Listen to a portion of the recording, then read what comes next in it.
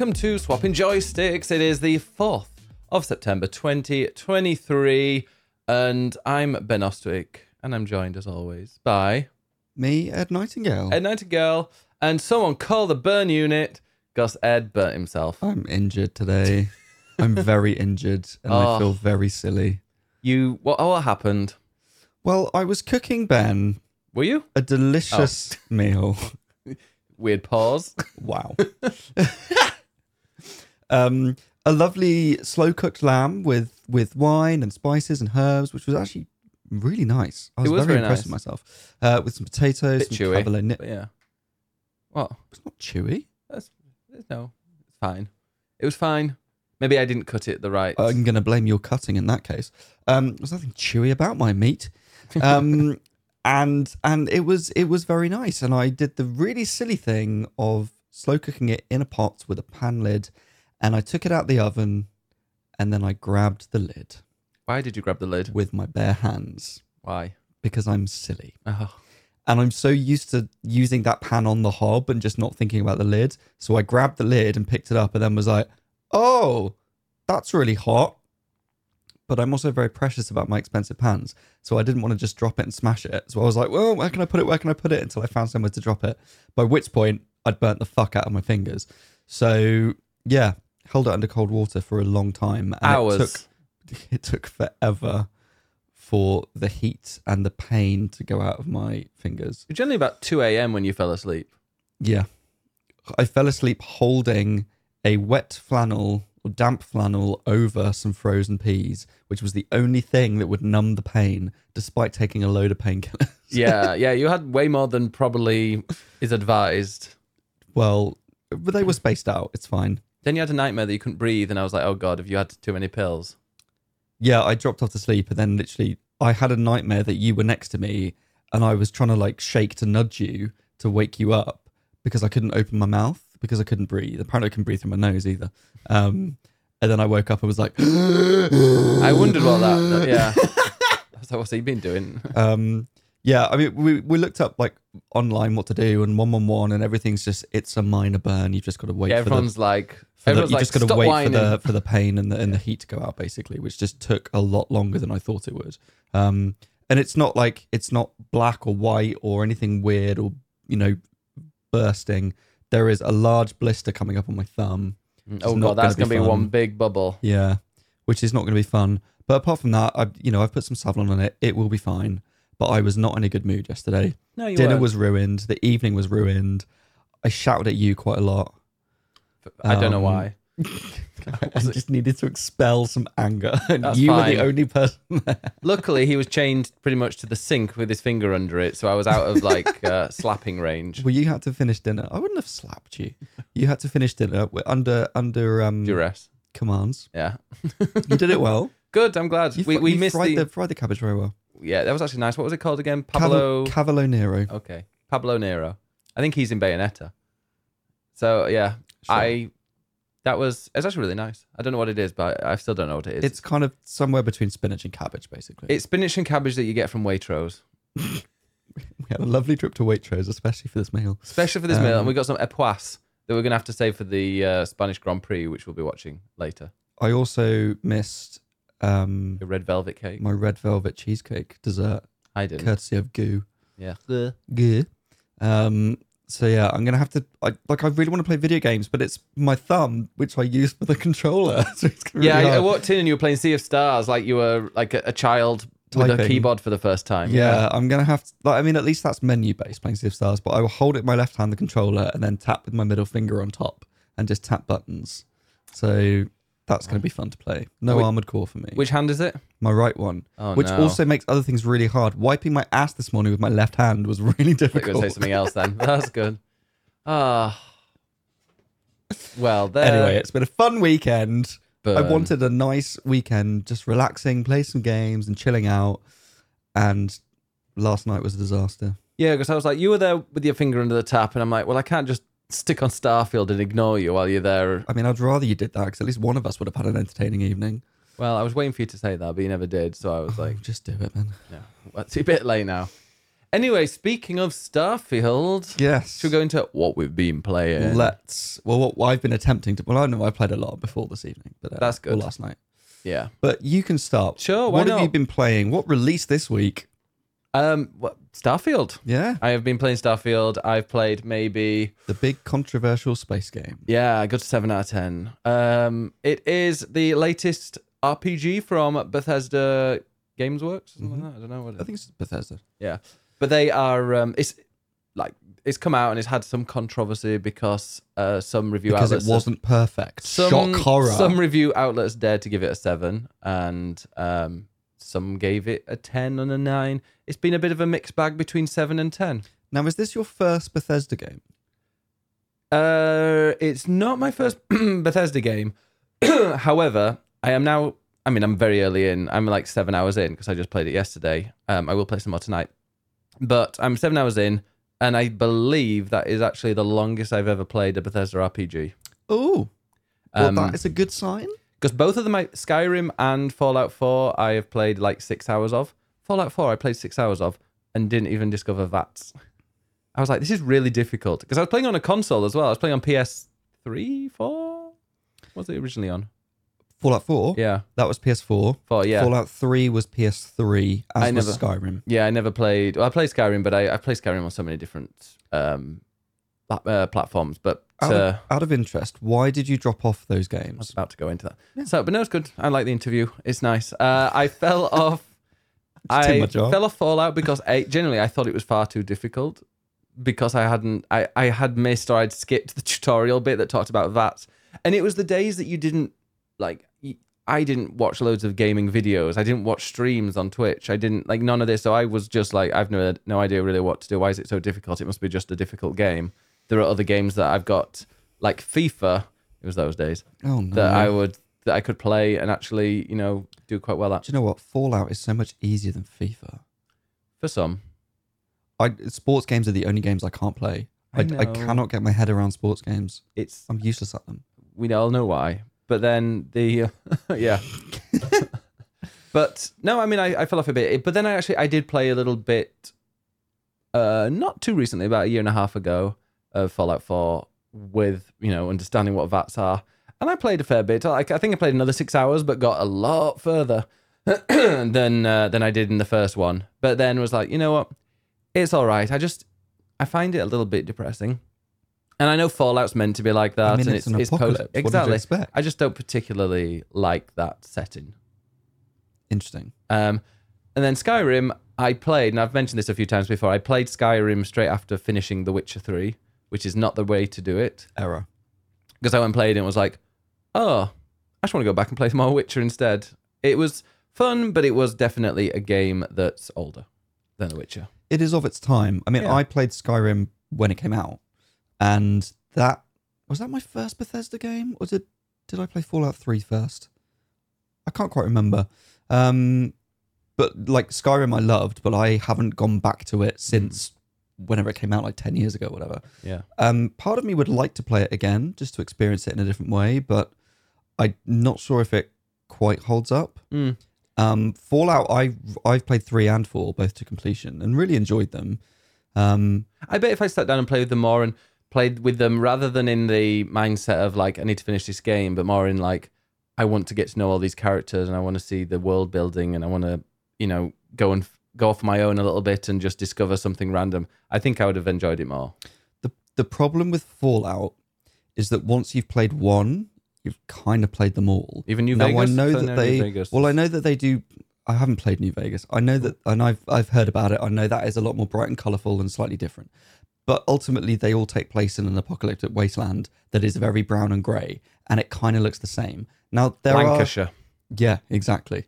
There are vaults that you go into. There are certain bits that are different. Fallout 3 has a really cool mission where you go into this kind of VR kind of thing, and it takes you to this other world that is in your head that you're playing through, and it's like controlled by a rogue AI. And spoilers, it's an old game.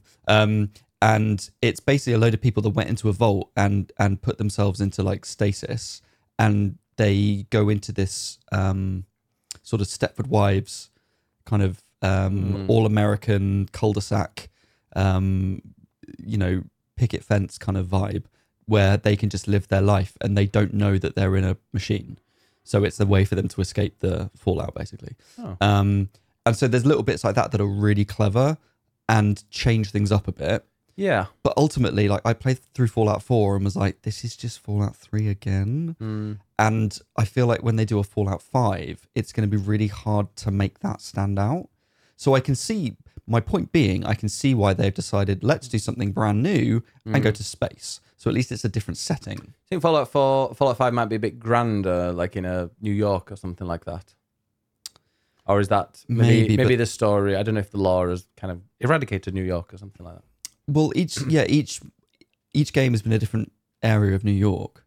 I mean, it doesn't have to be America. Like, give us Fallout London. Yes.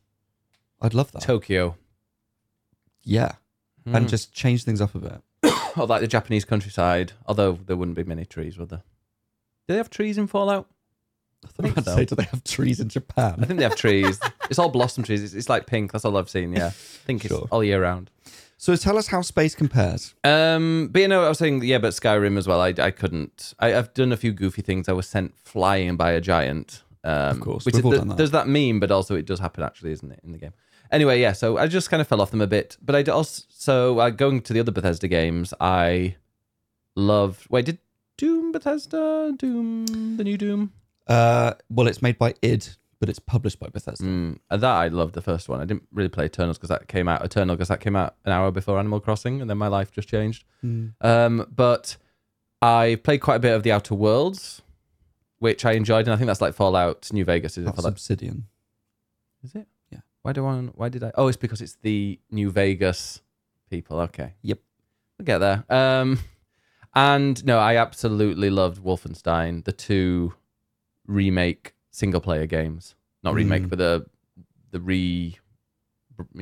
rebirth of the new of those, and they were fantastic, but they were not open world RPGs at all. But they had just a wacky story, and I was like, okay, these people know how to tell a fun story. So yeah, I've been playing Starfield. Like I said, only about 7 or 8 hours in. I definitely see a lot of like the criticism. So the biggest gripe for me is that there are loading screens between doing everything, and you have to go into menus for pretty much everything. And when you land on a world, there's no map. Like, there is a map if you want to go in, but there's just no. And I don't know if it's something that later I'll unlock and I can start like mapping things myself. Who knows? But when you open up a map on a planet, you see a couple of the locations, but that's all. Everything else is like just dots, as though there's nothing else there. You just see the location, but like you don't know if there's a river or anything. Like, there's literally 0 things on this map other than like the relation to where something is in relation to where you are.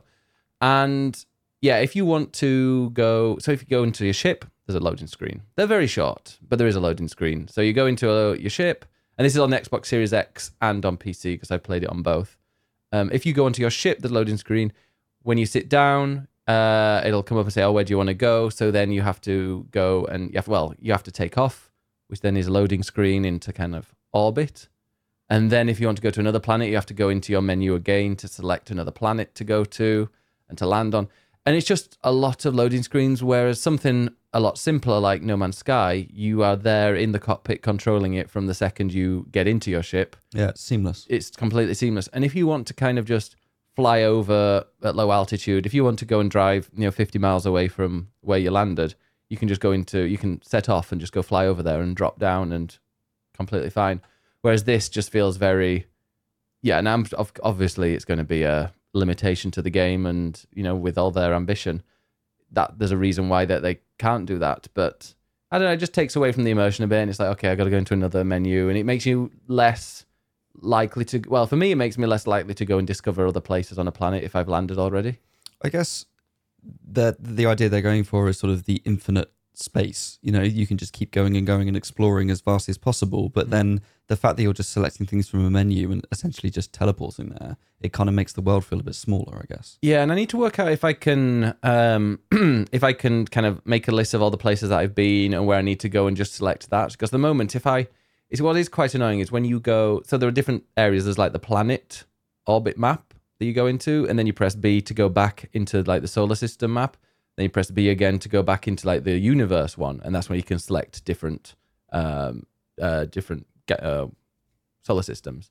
However, then once you've come out of that, it's quite zoomed in, and even zooming out doesn't show you like full of everything that you can do. So I don't know, it's just a little bit fiddly, especially on console for that, because you have to kind of scroll to the edges, and it's one of those fake mouse things on screen for that. No, I hate that menu. Yeah. So it's got that, unfortunately. I mean, Bethesda, if you're listening, you're not. But if you were, can you add that to your accessibility options? Your very limited accessibility options. Please stop with the fucking Destiny-style mouse menu. I hate that. It's the worst kind of menu. I don't dislike it. I just dislike it when you have to scroll to the edge of the screen, because that just makes it, and then you have to move the screen over because it's like, well, that's a PC menu. Well, that's like, it's a PC menu, but I'm not using a mouse. Just let me scroll through the options while they're going. It's weird because they did that. Over. That was originally in Destiny 1, wasn't it? When it wasn't even on PC. Yeah, Destiny, I feel like popularized that. I remember Deathloop did it as well, and then they changed it and added an option so you could just cycle. Oh, I didn't realize they could do that. Yeah. So there's that, and also I've been chatting to a journalist who's been playing a bit and getting very, very frustrated. Not me. No, a different journalist. Much better one.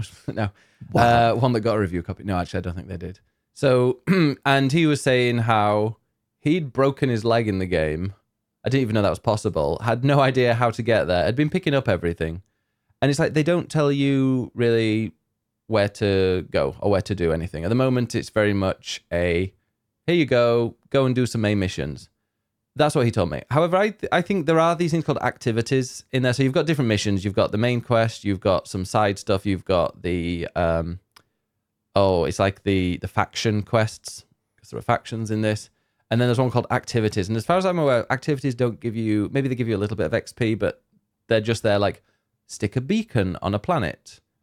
Which also, by the way, just going back quickly to the bit where I'm like, I wouldn't fly 50 kilometers to get from somewhere outside of my ship. I'm hoping, and don't tell me if it is, but I'm hoping that we unlock something with a ship where you can kind of just do short travel, like the equivalent of like a bike or a car. I have no idea, so I can't spoil it for you. Okay, that would be quite cool if that does exist, but I'm not sure. We'll see. Fingers crossed. And but yeah, going back to what I was saying, these activities, I think they might give you a little bit of XP, but there's no story attached whatsoever. But they are maybe kind of teaching you the basics. So, although they haven't taught you the basics of if you break your leg, and I haven't found like a med bay or anything. So I feel like I've got like a million questions to ask you. Well, they're my main gripes about it. Also, the characters look a little bit kind of through you. I mean, that's Bethesda. It is. Like, Bethesda know how to make environments. Mm-hmm. They do not know how to animate people because everyone's just, it's like that typical Bethesda, you're having a conversation, they're straight on like, yeah, it's still a bit like that. It's just, really robotic. Yeah. So it was like, it's a lot of menus going out when you're kind of traveling to other planets. A lot of the missions are ticking off, just like, random, I'm ticking these things off. It's a bit fiddly, especially with some of the, like the weapons.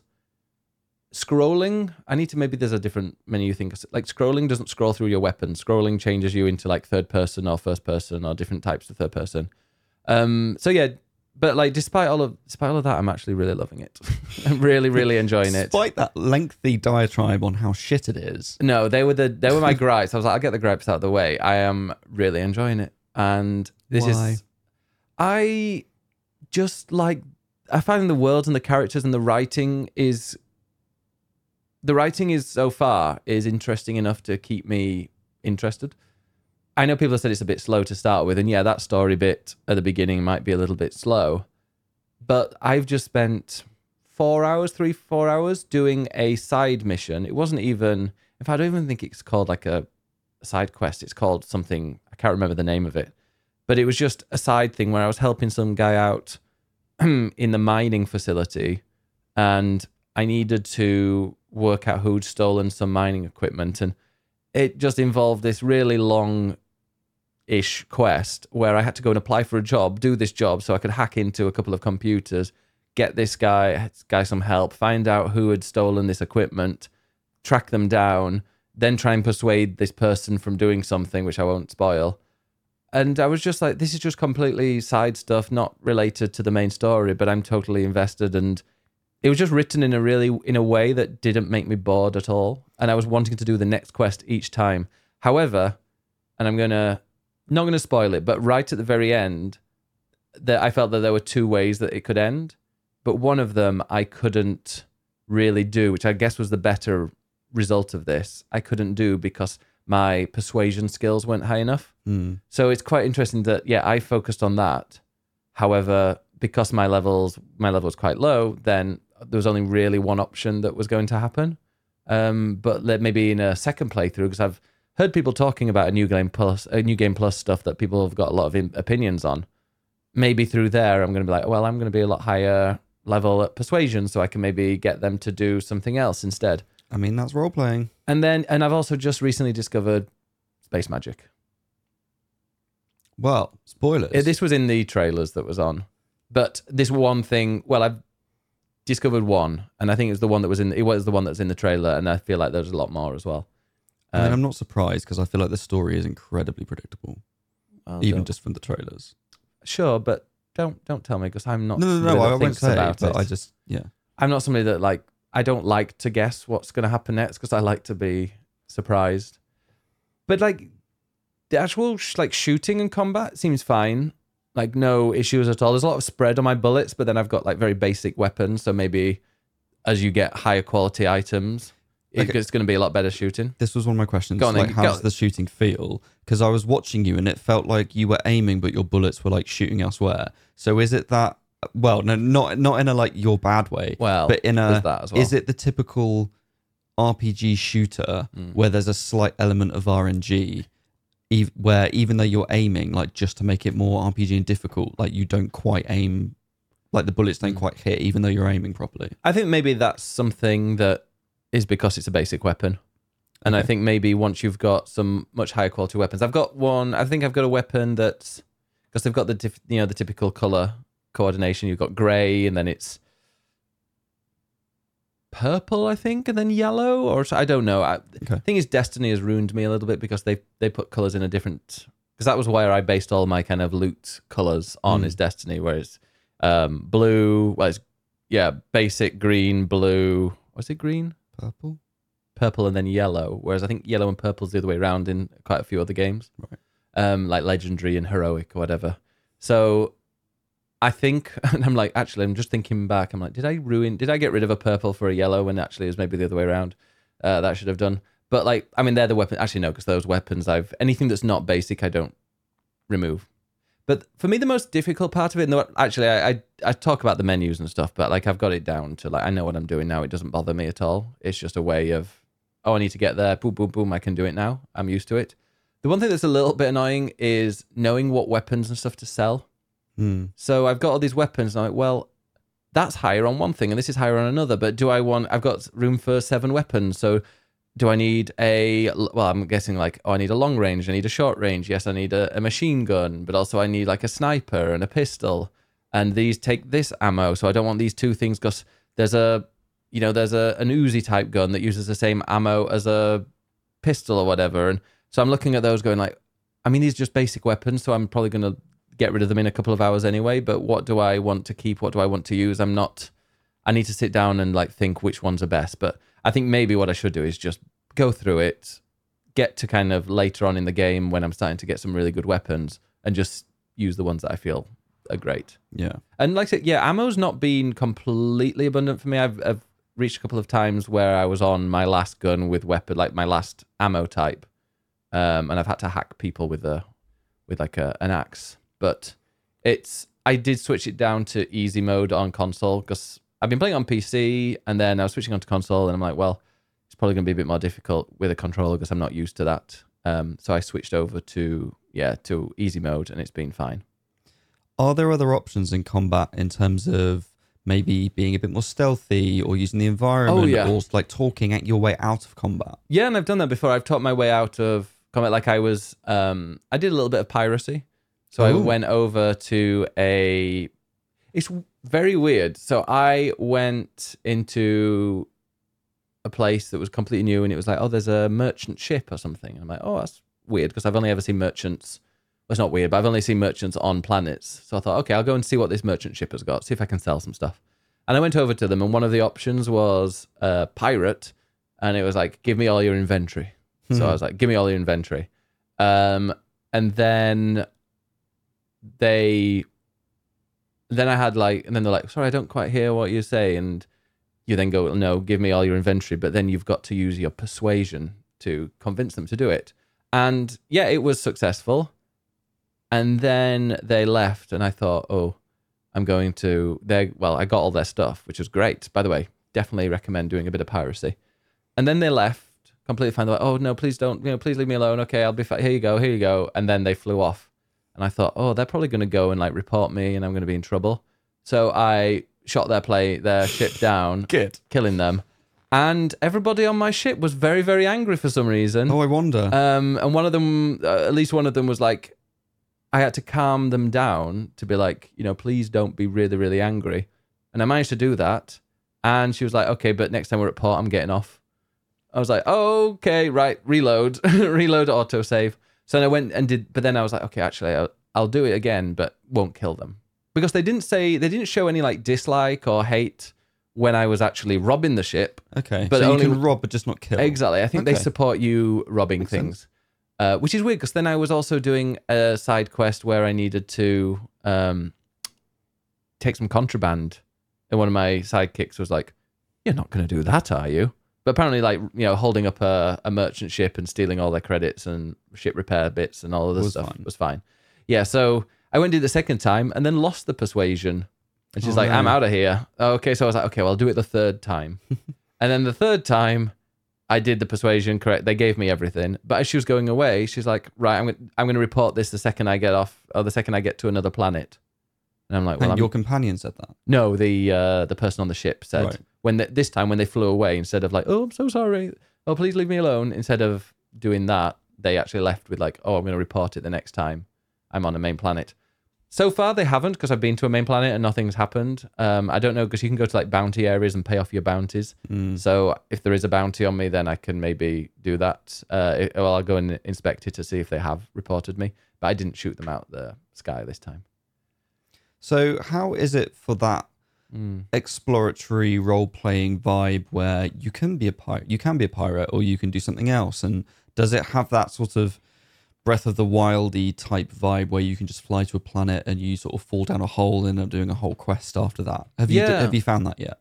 I've not really gone out of my way for these, but there are caves, and I've heard that there are some caves that are just on like random planets that actually do have quite like a bit of length to them, and you can, it turns into a mission, but I've not discovered those yet.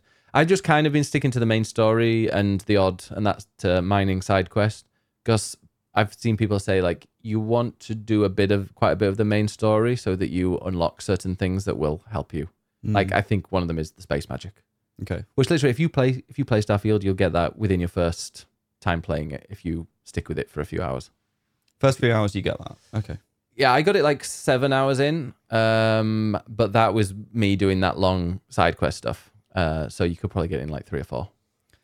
Listening to you talk about it does make me want to play it. And it's not that I don't. I know that I do want to play this game. I have played Skyrim. I've played Fallout 3 and 4. I like Bethesda's games. You will get stressed with the menus, though. Oh, I'm sure. To me, this definitely feels like Fallout in space. Yeah. And that's not necessarily a bad thing, because those games are great. And I think for certain people, they will play this and go, yeah, it's Fallout in space. It's exactly what I wanted. And that's fine. And I know that to a degree, that alone means that I will like this game and I will enjoy it. I will happily play it.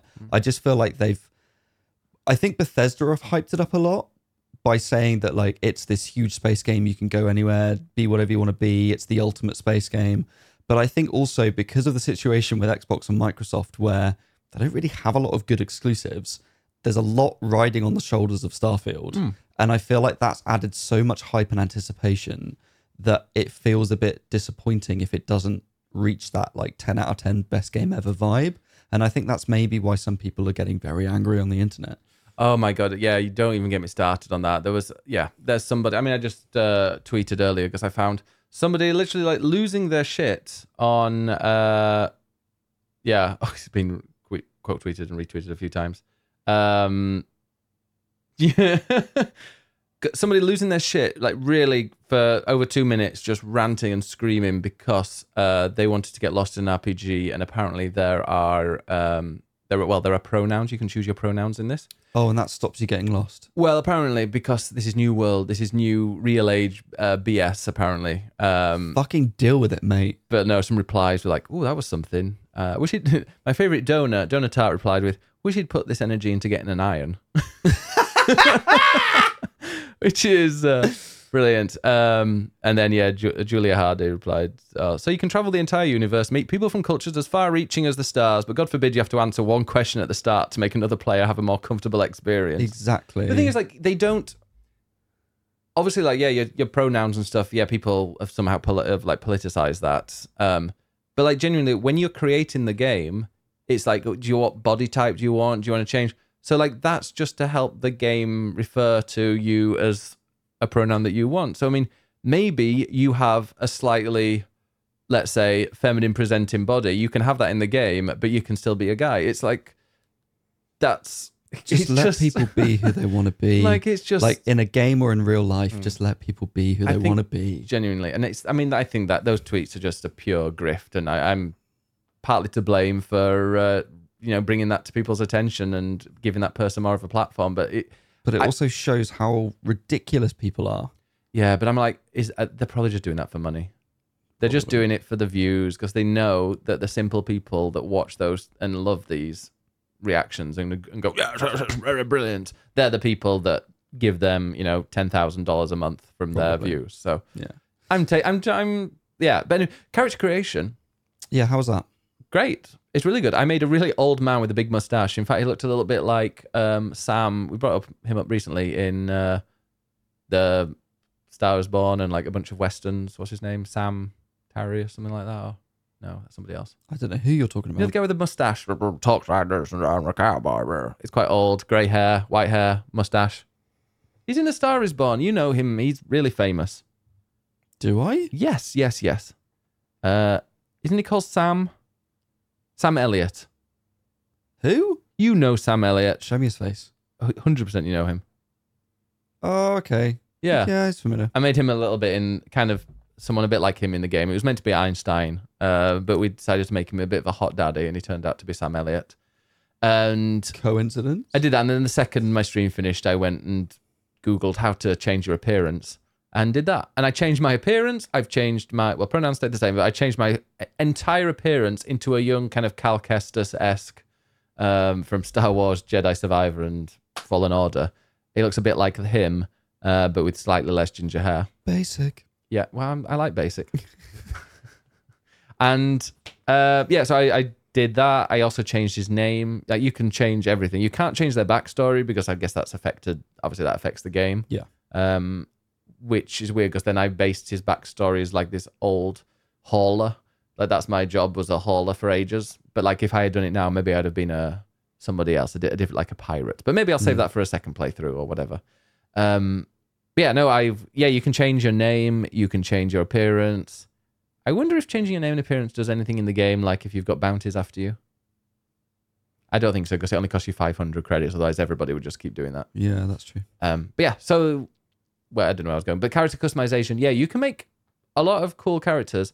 And somebody did come into the chat. I think it might have been Iona, was saying that there aren't many women, like female haircuts of hairstyles. okay. It's mainly male hairstyles in the game. Oh, which is disappointing. Yeah, maybe they looked at the people that play Bethesda games. I'm really tempted to just play the opening start of it just to create a character, just because I want to see what the character creation looks like. I like it. And you can make a hot character, because some character creations and you look at it and go, everyone's ugly. The worst was GTA Online, I remember. I made a character in GTA Online and every single one looked like, maybe that was what it was meant to be like, but every character was just hideous. I feel like the worst for that is actually Mass Effect.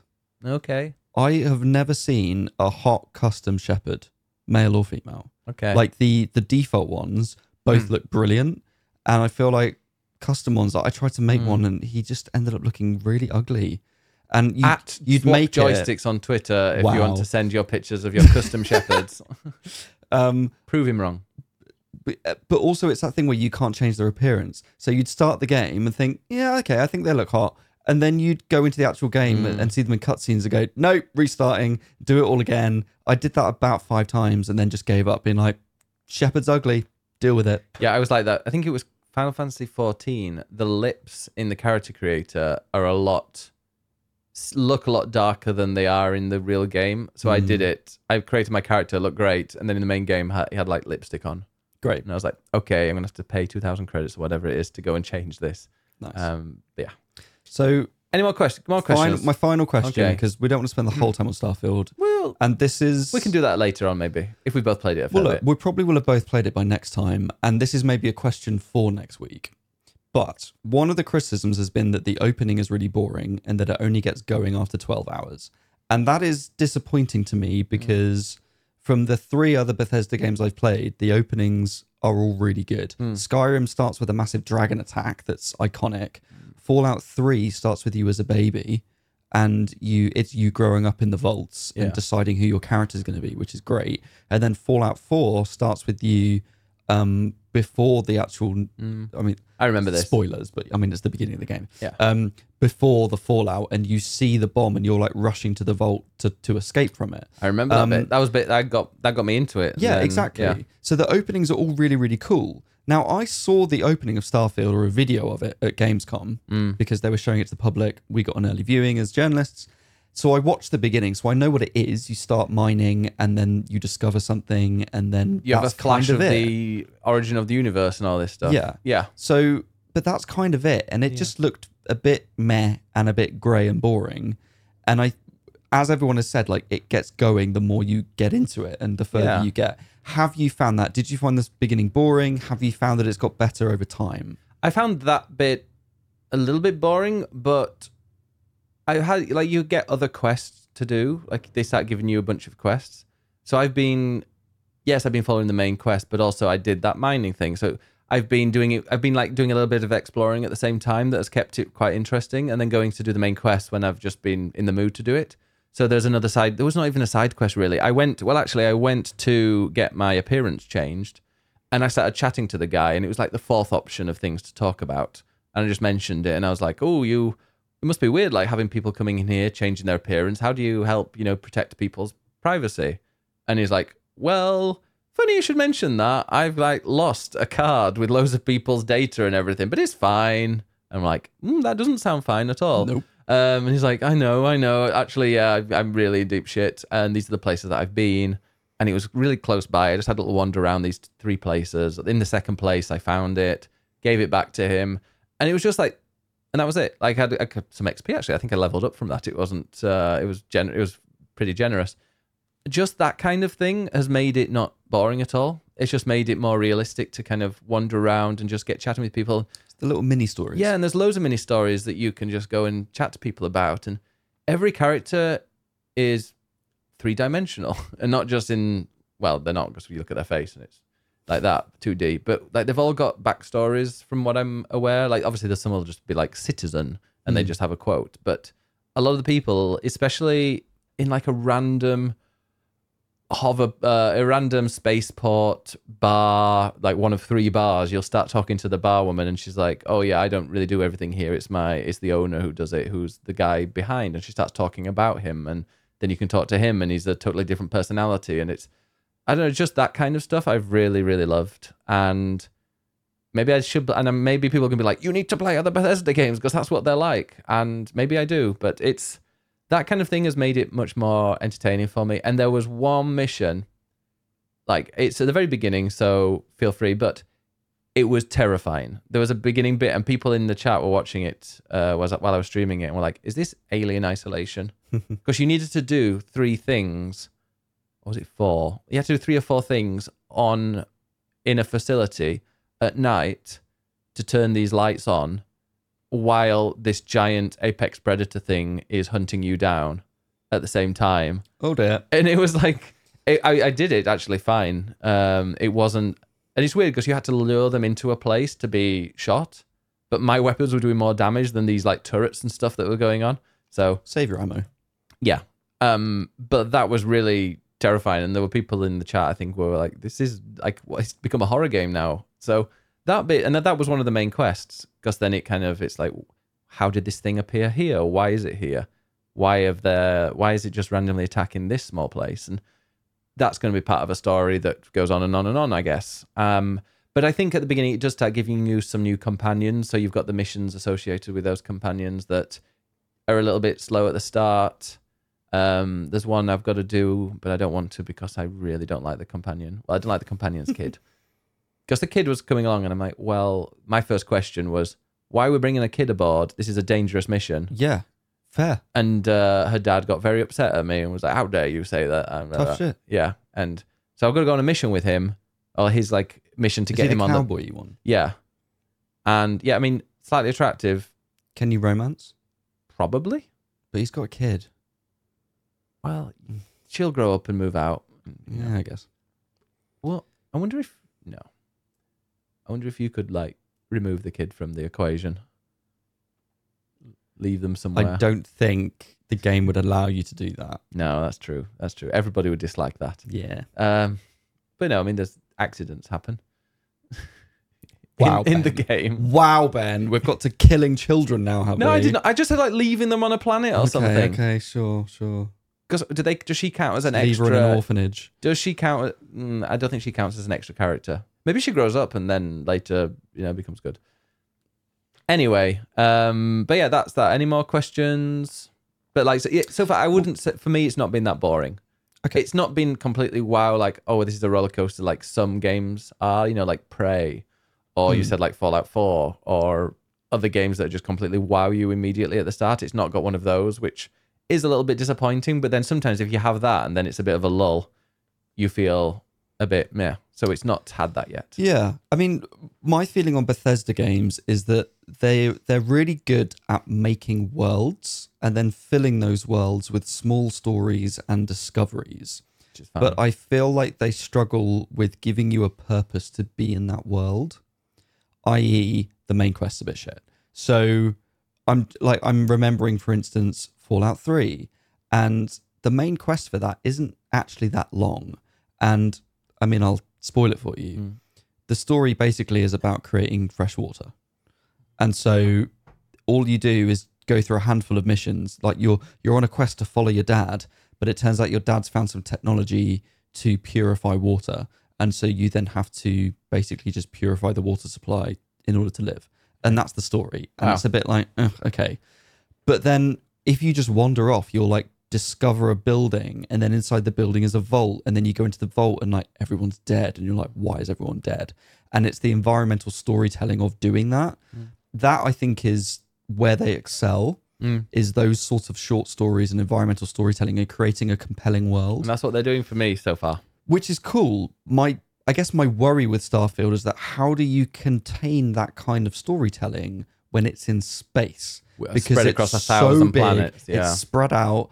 There's, I guess, these pre-rendered planets versus the handcrafted ones. How do you balance that kind of content and make it compelling and sort of tightly knit enough, but also broad enough that it still represents space? Yeah. And I think maybe that has been their challenge in creating it. And for me, when I come to play it, that's going to be my sort of litmus test, I guess, is understanding if they've managed to achieve that. But it's also a game where you can just completely relax, and you don't necessarily have to go into these places and have a in-depth story. You can go and just do some exploration, go to a random planet, which I did actually. In fact, that's where I found the merchant ship, because I was about to go and I was like, I'm just going to go and discover it and stick a beacon down, because that's one of my activities that I have to do. But also you can go to these planets, and the ones that you can land on, you can just do some like research, and you can scan. So you scan the different animals, scan the biomes, and you scan the materials that are there, the resources. So you go and scan those, and then you get these like plates, or whatever they're called, like scanning module plates, and then or whatever they're called, reports, scanning reports, and then you can sell them to Vladimir, and then you can go and give them to him to sell. So you can just go and do that, and that gets you some credits. Didn't give me as many as I thought it would, so I don't know if I'm going to do that a lot, but it's also good because you go onto these planets and you get resources that'll then help you in various ways.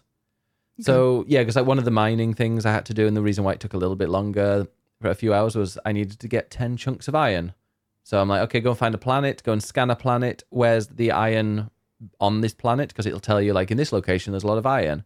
So you go there, and then you can just go and wander and try and find some. And then while I'm there, I'm scanning the animals. There's some that are hostile, some that aren't. There's plants.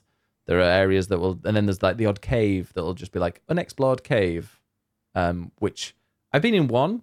I don't think there was anything in there that killed me, but it was quite pretty in it, and there was a chest. So they're just these like little things that you can come across, but I think those mini stories and stuff might be at the places that they know people are going to visit. Yeah, exactly. Exactly. So this is you for a little while? I think so, yeah. I'm going to be definitely streaming some later today, which is because we're recording this on Sunday. And probably, yeah, it's going to be one of those games I just pick up and play a little bit. And I'm used to it now on Xbox, because normally a first-person shooter does not do anything for me. Like on a console with a controller, I don't find that easy. But I've actually been okay with it. It just took a little bit of time, and I've switched it down to easy, which makes it a lot less stressful. And you can also play it in third person as well, which I will probably do because they don't run as well, but at least you get to look at your character. Yeah, that you spent hours. The thing is, when making. you're in third person, when you're in quite a closely confined space, like the mining area on Mars where I was, it puts you really close to the camera, even if you've got the furthest out version of the third person. So I found myself being like, my character is taking up half of the screen because I'm running up these stairs, which are quite close. So I think it's first person might be good in like settlements and things. But if you want to do third person when you're out exploring, that probably makes sense. Yeah. I'm gonna give it a go. I think within the next week. Also, get your boost in early, because I didn't. And one of the things. So I think you get a boost power, or you get like a boost a sort pack. of gravity, like jetpack thing. Yeah, a jetpack kind of boost. And I think you then have to enable, but you get it, and then you have to enable it in a skill. You have to unlock it with a skill, which I didn't for a little while. I think I was like level 8 when I did it, and I was like, oh, actually, this is really useful. Okay. I wasn't having problems like top tip there. I wasn't having problems like with platforming or anything, but just having that little extra boost when you're jumping just gives you a bit more distance and a bit more speed, I guess. Yeah, I'm gonna give it a little test in the next week because I want to create a character. I want to see what that's like, and maybe play through the opening. But I feel like I might just put it on the back burner for a little while. I feel like because it's such a big game, I want to immerse myself in it when I know I've got time. And right now, I've got about 8 games on the go, which are mostly long RPGs, and I do not have time to start another one right now. So I might come back to it later. Yeah, because I've also, speaking of RPGs, moving on from Starfield, I've been playing a little bit of Sea of Stars. However, you have been playing a lot of Sea of Stars. I was going to say, I have been playing another RPG with Star in the name. Let me know. So I've just got 50 notifications. I think it's from that Starfield person. We're just recording. No, I want to make sure that I'm not being... you're not missing anything major right now? I'm not getting people... Yeah, just getting... Is it positive press? Well, no, I don't want to be like someone's calling me at like some random big account as shit on me and I'm now needing to lock my account. No, it's actually, the divorce must be going well for him, for the guy that was, losing his shit. But yeah, that's okay. Great. Sorry about that. When you ready, man? Where was I? Yeah, you keep going. Where was I? Yeah, where were you? You were meant to be listening. Sorry, I'm listening now. Sea of Stars. Another RPG with Star in the name. Sea of Stars. No, let's not sing that. Some might say the superior RPG with Star in the name, but I couldn't possibly say that because I haven't played Starfield. No, that's Stardew. Wow. Sea of Stars is a retro style RPG. It is 16-bit pixel art, and it's just pure comfort. It is nostalgia. It's stunning. I love it. I absolutely love it. I'm a big RPG fan.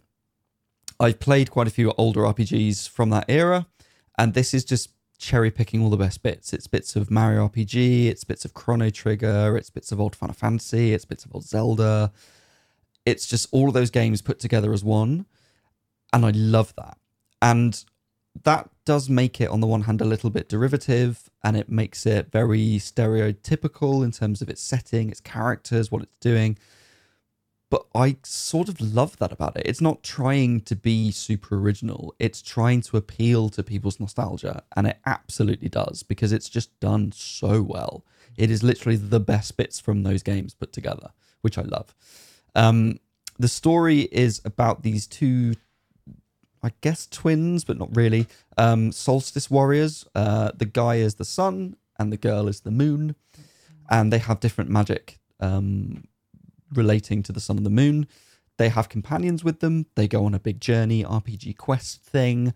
The world is these different islands in a sea. Funny that.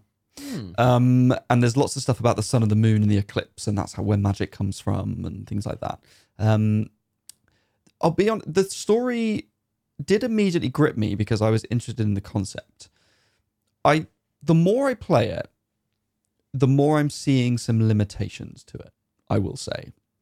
Literally the first couple of hours I was like, I'm obsessed with this. This is potentially one of my games of the year. I'm obsessed. And I feel like the story is actually moving quite slowly, which is worrying me considering I think it's only about 20 odd hours long and I'm currently about 12 hours in. And the story is not moving as quickly as I would like it to, which worries me that I feel like there's actually not as much to it as I would like there to be. So I'm worried a little bit about pacing and a little bit about balance. It's really, really easy as a game, and then it will suddenly throw a really hard encounter at you. But that encounter will be just a random... Well, they're not random encounters because you can see them in the world, but it will be a regular encounter that will suddenly be really difficult. We've got like 4 enemies out of nowhere. Yeah, but... So it has this interesting little break system in the combat. I guess I'll explain the combat system. It's turn-based. And like Mario RPG, you have to hit the different button prompts to do extra damage. So just as you're about to hit, you press a button to do extra damage. Yeah. Or Or when you're about to be hit, you can do that to defend. And then there are different versions of that for special attacks, like holding down a button and things like that. So it works like a Mario RPG game, which is really fun. Then there's a break system. So at certain points, an enemy will be building up to a big attack. And then it comes up with certain symbols which relate to different types of attack or different types of magic. And if you hit them with those, with that combination... Yeah, it doesn't have to be... It breaks the attack. It doesn't have to be that order, though, does it? No. It Which can I be quite any like. order. I was like, great. Because you can choose the order that you attack with your characters. So you have to break them as long as you're hitting them with those attacks within the time limit of the number of turns. You break them and it stops the attack. But it feels like it's quite random as to when those pop up and what they will be. And some enemies have some really strong attacks. And if you're not very careful, you can get your party wiped out quite easily in just a regular battle, which is really frustrating to me when the rest of the game is really easy. Like, I'll talk about another game in a minute that is very difficult. But when I know a game's going to be difficult, I don't mind being beaten, even though it's frustrating. When a game is easy and I'm like sailing through it and then I suddenly get stuck, that frustrates me 10 times more. Chained Echoes. Yeah, all this. But you're stuck at the moment? No. But then I've done bosses and the bosses have been really easy. And I'm like, these are meant to be like climactic moments. And I feel like I've sailed through them a bit. So I feel like the balance isn't quite right. And I feel like the pacing isn't quite right in that the story feels quite slow. But I feel like I've actually explored quite a lot of the world already. And the areas you go to can be quite long. So you will go through a dungeon area or just a regular area doing battle and exploring. It feels like it's a little bit dragged out. It's still really fun. The environments are beautiful. I am obsessed with the music. Oh my God. You were playing it and I was in here. I think I can't remember what I was playing or doing, but I was just listening to the music, and it's a level up music is the best, isn't it? Oh, the level up music is an absolute bop. Some of the music, not all of it, but some of it is written by the composer of Chrono Trigger. So that's also why it's good, because Chrono Trigger has incredible music. But it's like old school, it's like old fashioned music. Yeah, it's like just chiptune music. Yeah, chiptune, but it's, I don't know, it's just very So unique. catchy. But it's unique to Sea of Stars. Like, you know that's Sea of Stars, even though it is old chiptune.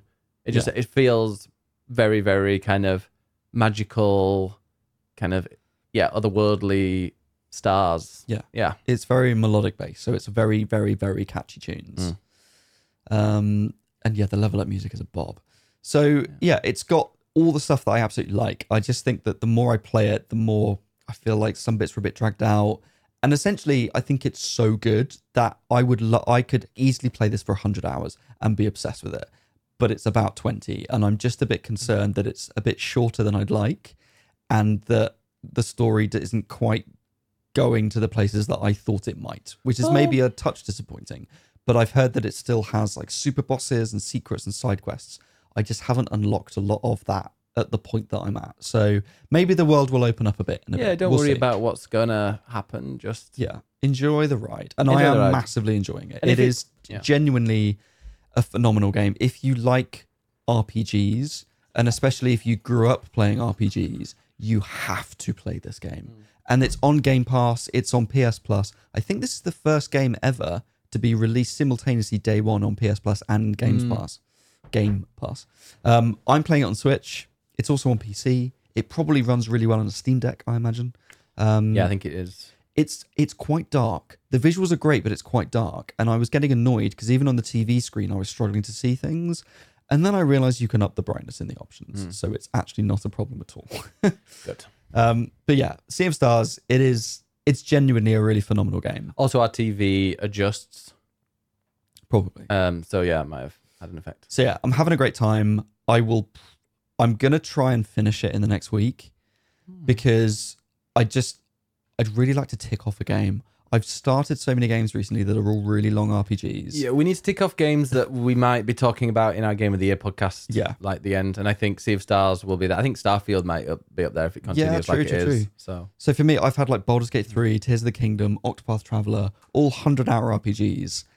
Sea of Stars is a much more concise experience. So I kind of just want to push through it and tick it off and be done with it. Not to get it out the way, but also to get it out the way. But I'm loving it. So I want to finish it. So I will hopefully give you next week a final verdict. Good. We will see. And I'll be playing it as well at some point, so it will be a spoiler-free verdict. There we go. By the way, first thing I just totally forgot to mention in Starfield, before we move on to a difficult game you're playing, the voice acting is brilliant. I was talking about all the characters and stuff, and all like the writing is brilliant, but the voice acting is like absolutely stellar. And it's pretty much a who's who of incredible voice actors as well. It's Tommy Earl Jones. I think one of them is in Men in Black and the other one isn't. Tommy Earl Jones is in Men in Black. It's Jenkins. I think it's Tommy Earl Jenkins. My God, what does he play? I think he is in a few other. Well, if I type in voice actors Starfield, one of my favorite is the person who plays Sarah. Now Sarah, she plays Emily. She's called, her real name she goes by is Emily O'Brien. She plays Sarah Morgan. She is the voice actor behind Ishtola in the A Realm Reborn Final Fantasy XIV before they changed all the voice actors for the expansions. So she's in Final Fantasy XIV as Ishtola, and she's also Amelie and young Bridget in Death Stranding, one of my favourite games. Who are your favourites? I was like, you know what? You are incredible. But she's in there, but also there's who's Damien Haas? Right. One second, let me go for. There's another person. Wait, who is? I don't want to say someone's name and it's not I love them. speaking in sentences. I don't know. I can't read and do these things. I'm pretty sure Tommy.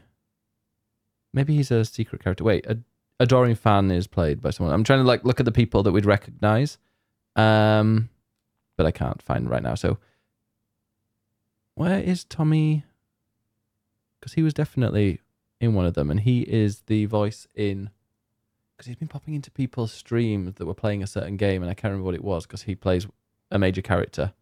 1 second. You've had a few. Yeah, well, tell us something interesting. Well, shall I speak about another game and we'll come back to this once you've done some research? No, because I'm going to find it now. Okay. It is Tommy Earl Jenkins. You were right. And Tommy Earl Jenkins plays someone called Aaron Scott. And I don't know if I've got to them yet. But yeah, Tommy Earl Jenkins. So this really famous person that you can't quite remember the name plays a character that you haven't met yet. But some people might consider this a who's who of voice acting. Oh, God. He's Die Hardman in Death Stranding. That's where I know him from. Of course he is. So it's basically just the Death Stranding cast in Starfield. I think that's why I love it. I think that's why I'm really like there we go. We've worked it out, everyone. Is anybody else? It's not Nolan North in there, is it? It's the other one, the tall one, the one that you met. Oh, Troy Baker. Troy Baker, yeah. It's always Troy Baker or Nolan North. They're like the same He's probably person. in Starfield somewhere. I'm sure he is. If Troy Baker's in there, then it's like, I need to hunt down all the Death Stranding. What isn't he in? I need a ship that's just full of Death Stranding characters.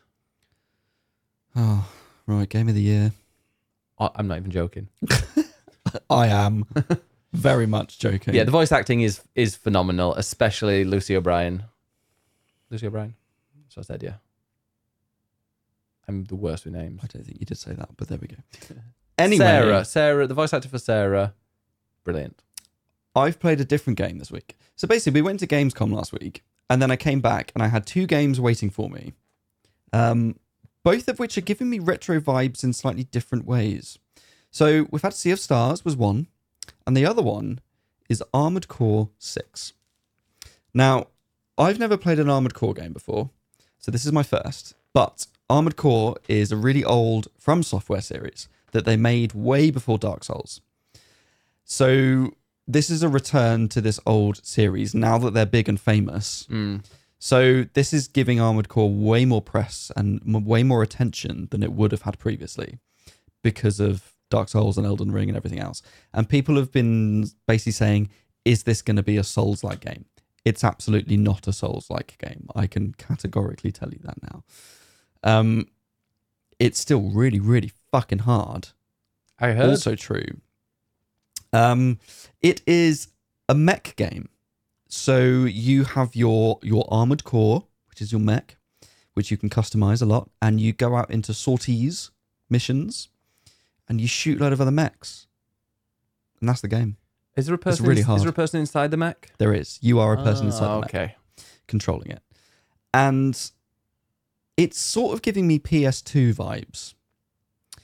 And for a couple of reasons. Partly because, like I said, this is my first Armored Core game, but it originated on PS1. There were quite a few on PS2, and then it's come out on 3 and there are so many of them, aren't there? There are so many Armored Core games. This is only the 6th main line, but each one of those main games has then had direct sequels and spin-offs. So each of the mainline games is almost like a reboot of the series in a way, from what I understand. I might be wrong, from what I understand. So because we've had quite a few PS2 Armored Core games, this to me feels very PS2 with a lick of paint, which to me gives the impression that it is very authentic to the rest of the series. I think it plays very similarly to previous games. And part of that is because it's just very, very minimalist. Everything is done through menus. So the story, there are very few cutscenes as such. The cutscenes is just you flying off to go to a mission. That's literally it. Other than that, all the story is just done through messages. It's just a voiceover on top of a menu. And you customize your mech through a menu. You go to a menu to choose your mission. You get given a briefing, which is just someone talking over a menu. And then you go to your mission. And some of the missions are literally 2 minutes long. Some of them are 10 minutes if there's a boss. I was about to say, because in the original ones, they didn't have bosses, did they? I think they might have had sort of boss encounters, but not in the way that this game does it. So it's essentially just, it's mission-based. It's not a big open world. It's mission-based, lots and lots of short missions, which seem to reuse a lot of assets. It does look quite pretty. Yeah. And there are certain moments where the lighting kicks in. You're like, okay, this is a really good-looking game. But I feel like it's very samey. It's lots of mining facilities and metal and snow, and it's everything about the game is cold and clinical, which sort of means it lacks a bit of soul, but that's also the point. See what I did there? But that's also the point because it's a mech game and it's about robots. So it feels that is the style. Feels like of the it game. knows its style very, very well. So it's not cold and clinical in a boring, there's not enough heart to this game. It's done in a way that this is the point of the game because it's just you in this cold, desolate world with these different I can barely understand the story, I'll be honest, because it's very much tell, don't show, when it should be show, don't tell. So it's just telling you what the story is without giving you cutscenes and explaining things. So it's just constantly telling you, like, there are these different warring factions and warring corporations that sell you different mech parts, and then you go and destroy people from them. And it's just all very cold and clinical. But you can also ignore all of that and just enjoy the combat. And the combat is fucking brilliant because it's a FromSoft game. So of course they know how to do combat. It's not Soulsy, but there are elements of Soulsy type stuff in there. So the combat director in this game also did the combat in Sekiro. So that has had a bit of an influence in the sense of there is a stagger meter. So the more that you stagger enemies, it builds up the meter, and then they become staggered, and then they take double damage. So a lot of the combat is around working out which weapons will stagger your enemies, or the bosses at least, the quickest, so that you can then do loads of damage. They've also added in melee swords. You also have shields, so you can literally use the sword and shield with it if you really want.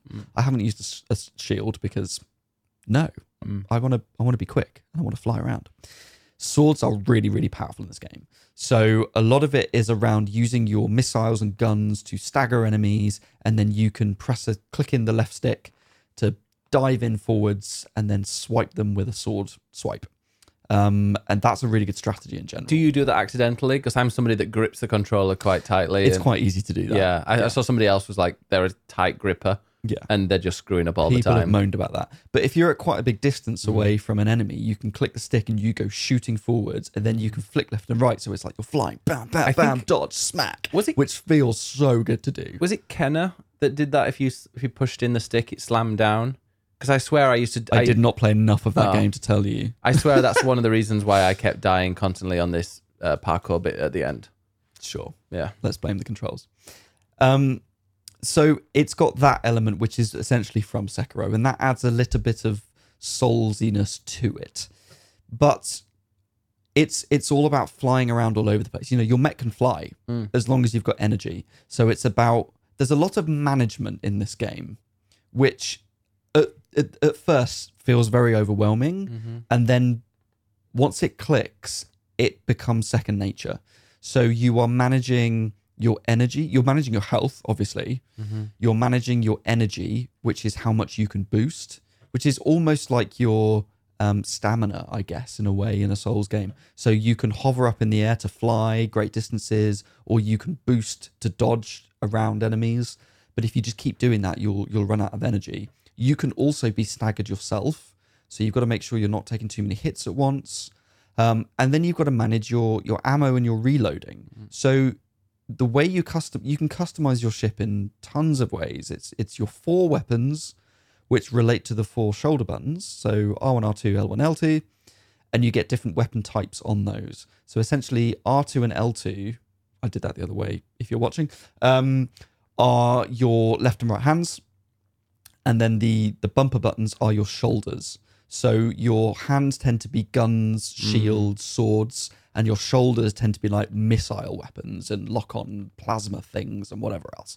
And there are different ammo types. So some are laser weapons, some are plasma, some are bombs, and they do different types of damage.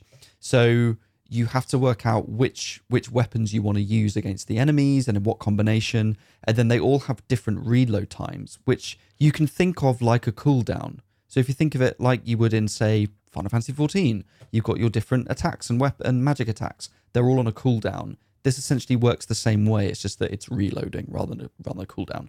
So you've got to work out, well, what's the best timing to use a weapon so that you can stagger it effectively, but then not, you're not waiting on a cooldown before you then, once they're staggered.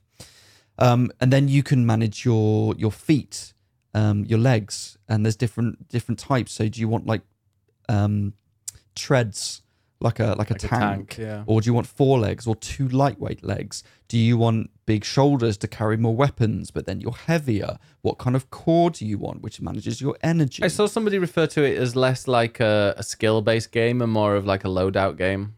Yeah, it's about builds. Customizing your mech is a huge part of this, and in some ways that's a bit of a relief, because and I think that's a big way that this differentiates itself from Souls games. So Souls games, you choose your class at the beginning, and that kind of dictates your play style. You can obviously choose different weapons, and you can change your stats, and you can change things up along the way, but ultimately it's dictating Are you more of a melee build, and is that fast or tanky, or are you more magic? And that will determine how you approach bosses. And so therefore it becomes a case of your skill to beat the boss in terms of understanding patterns and understanding your class and how to play as that class. Armored Core, you can change all that up all the time purely by the parts that you have. So you can literally switch between tread legs or lightweight legs, and that will determine, are you slow and tanky or are you really quick and dodgy? And that's just changing one part. So you can constantly mix and match all your parts together to change your strategy. And because there's no leveling, is there? There's no like grinding for leveling to get like extra HP. There's no leveling, but you get money at the end of a mission. So every mission will have a certain amount of base pay. And then depending on how many enemies you kill, you will get more pay because it's, rewarding you for killing more enemies. But that also means that you expend more ammo, and maybe you risk dying more and you use more health items, and that will then deduct from your pay. So the idea is you have to complete the missions by killing as many enemies with as little ammo as you can, and by dying as little as possible. To get as much money. But you can replay old missions to get more money. And if you do that with better weapons, you're more likely to get more pay. So essentially you can grind for money, which allows you to buy more parts, which then gives you more options. So then when you get to a boss, which, as you said, there is definitely skill involved. There is skill in understanding the patterns and dodging at the right time and shooting at the right time, all of that. But you can massively change your chances by changing your build. And you want to have as many different parts as possible that you've bought so you can change up your loadout. So people have found this game really, really hard.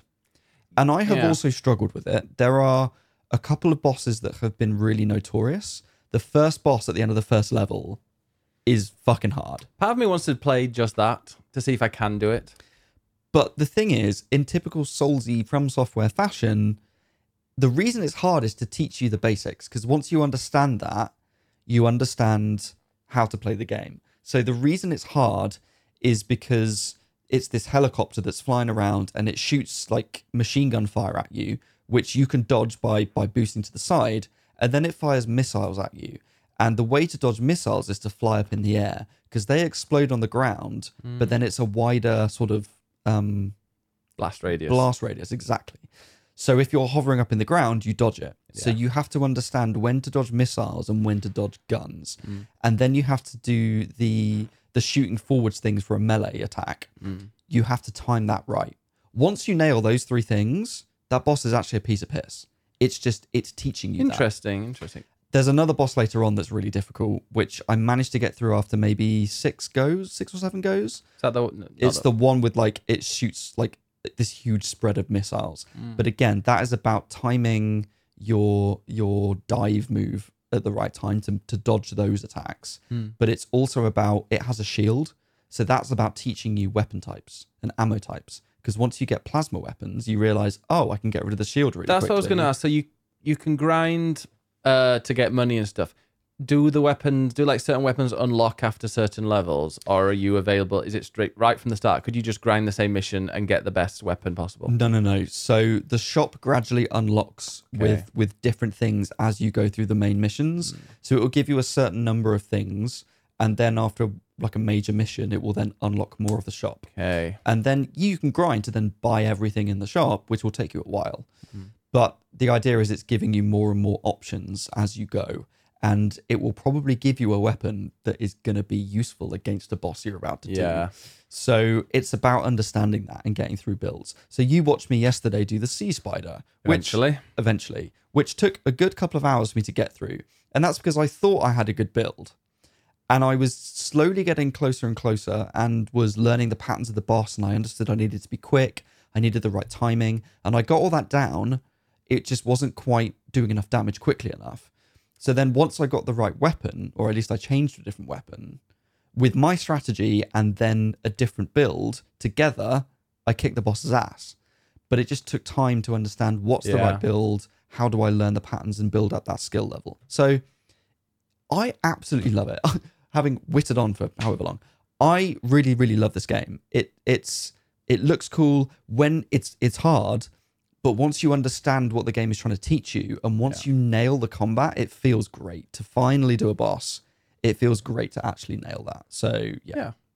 Brilliant. Well, that was what we've been playing. Should we see what other people have been playing? Because we have gone on a little bit longer than... I know, this was meant to be a bit shorter. Well, we'll try and whiz through this because there aren't that many people. We're already over an hour. Oh, hour and 15. Jeez. So, but I mean, we had 3 big games to talk about, so it makes sense. We did. But I mean, what people have been playing, are you going to bring it up on yours? It was on the 25th. Oh, so you've got it up on. It was a little while ago that we asked I'll just this. read it off the screen then. Go and do that then.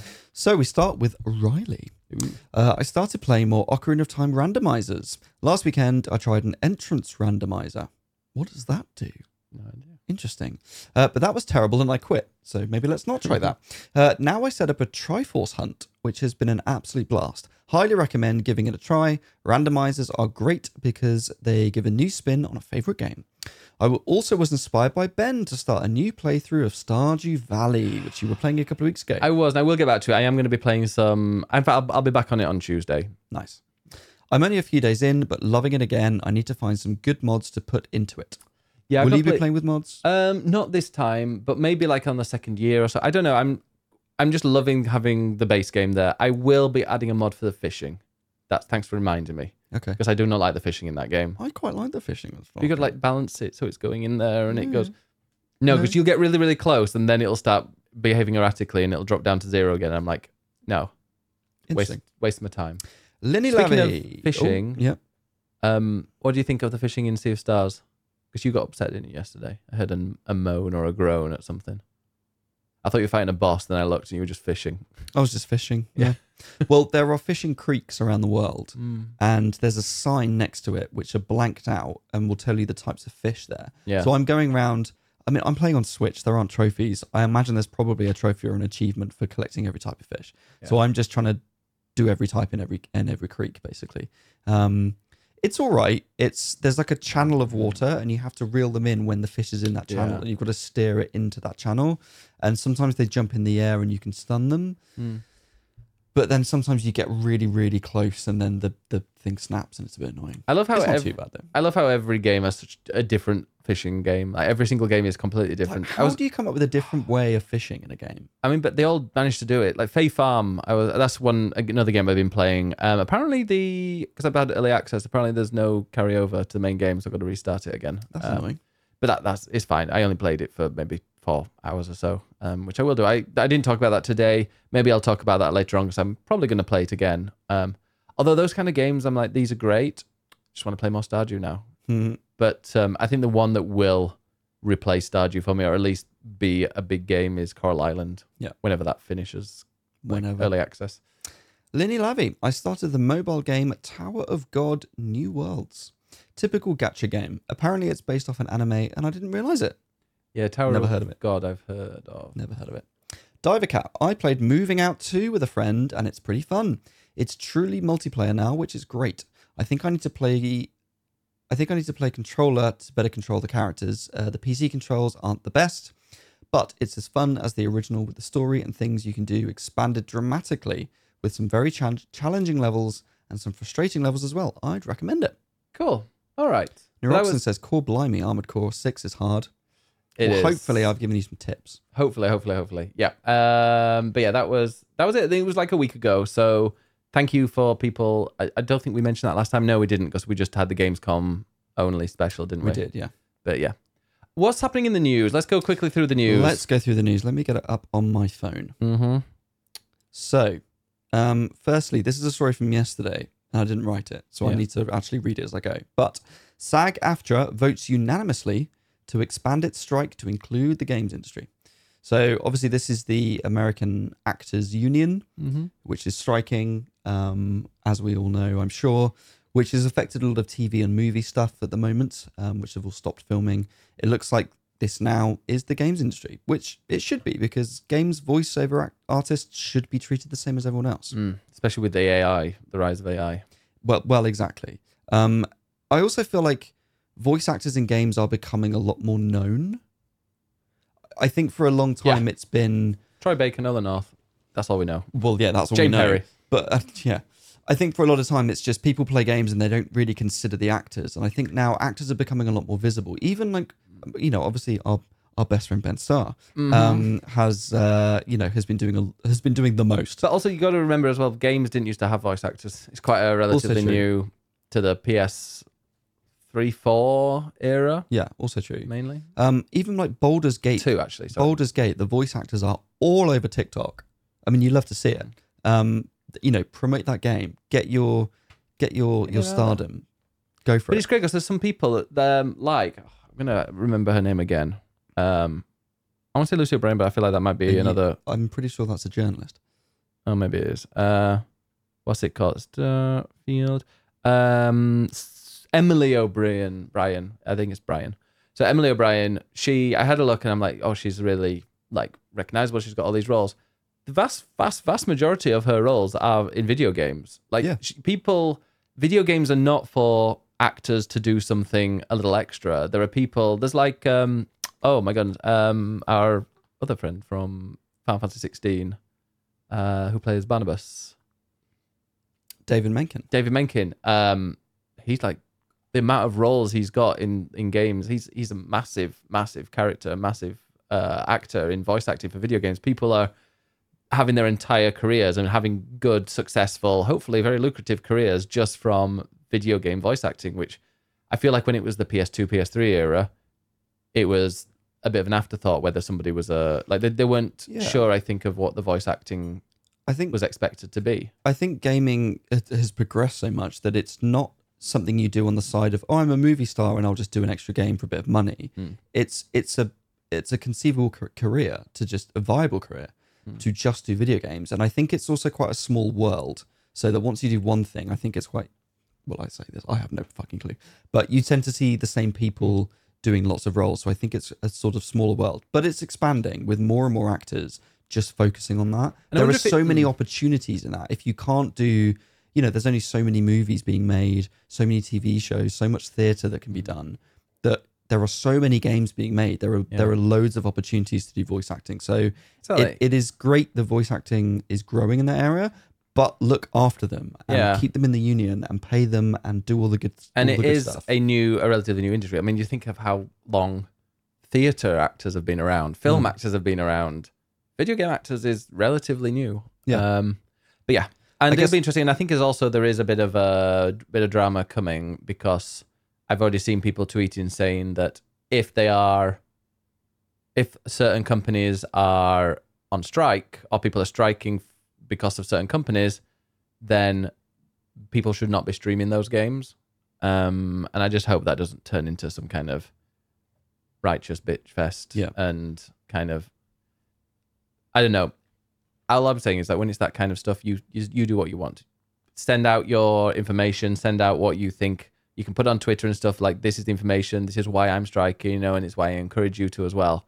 But you just know that there can be a lot of people whose livelihoods are based on certain games that get paid ad hoc. And I know that you're going to be like, well, so are actors as well, and they're going to be taking a cut. But a lot of streamers who maybe only stream and that is their income, they cannot like switch games. So I just hope people, if this does happen, I just hope people are not going to be really shitty to those who can't afford to do it. Yeah.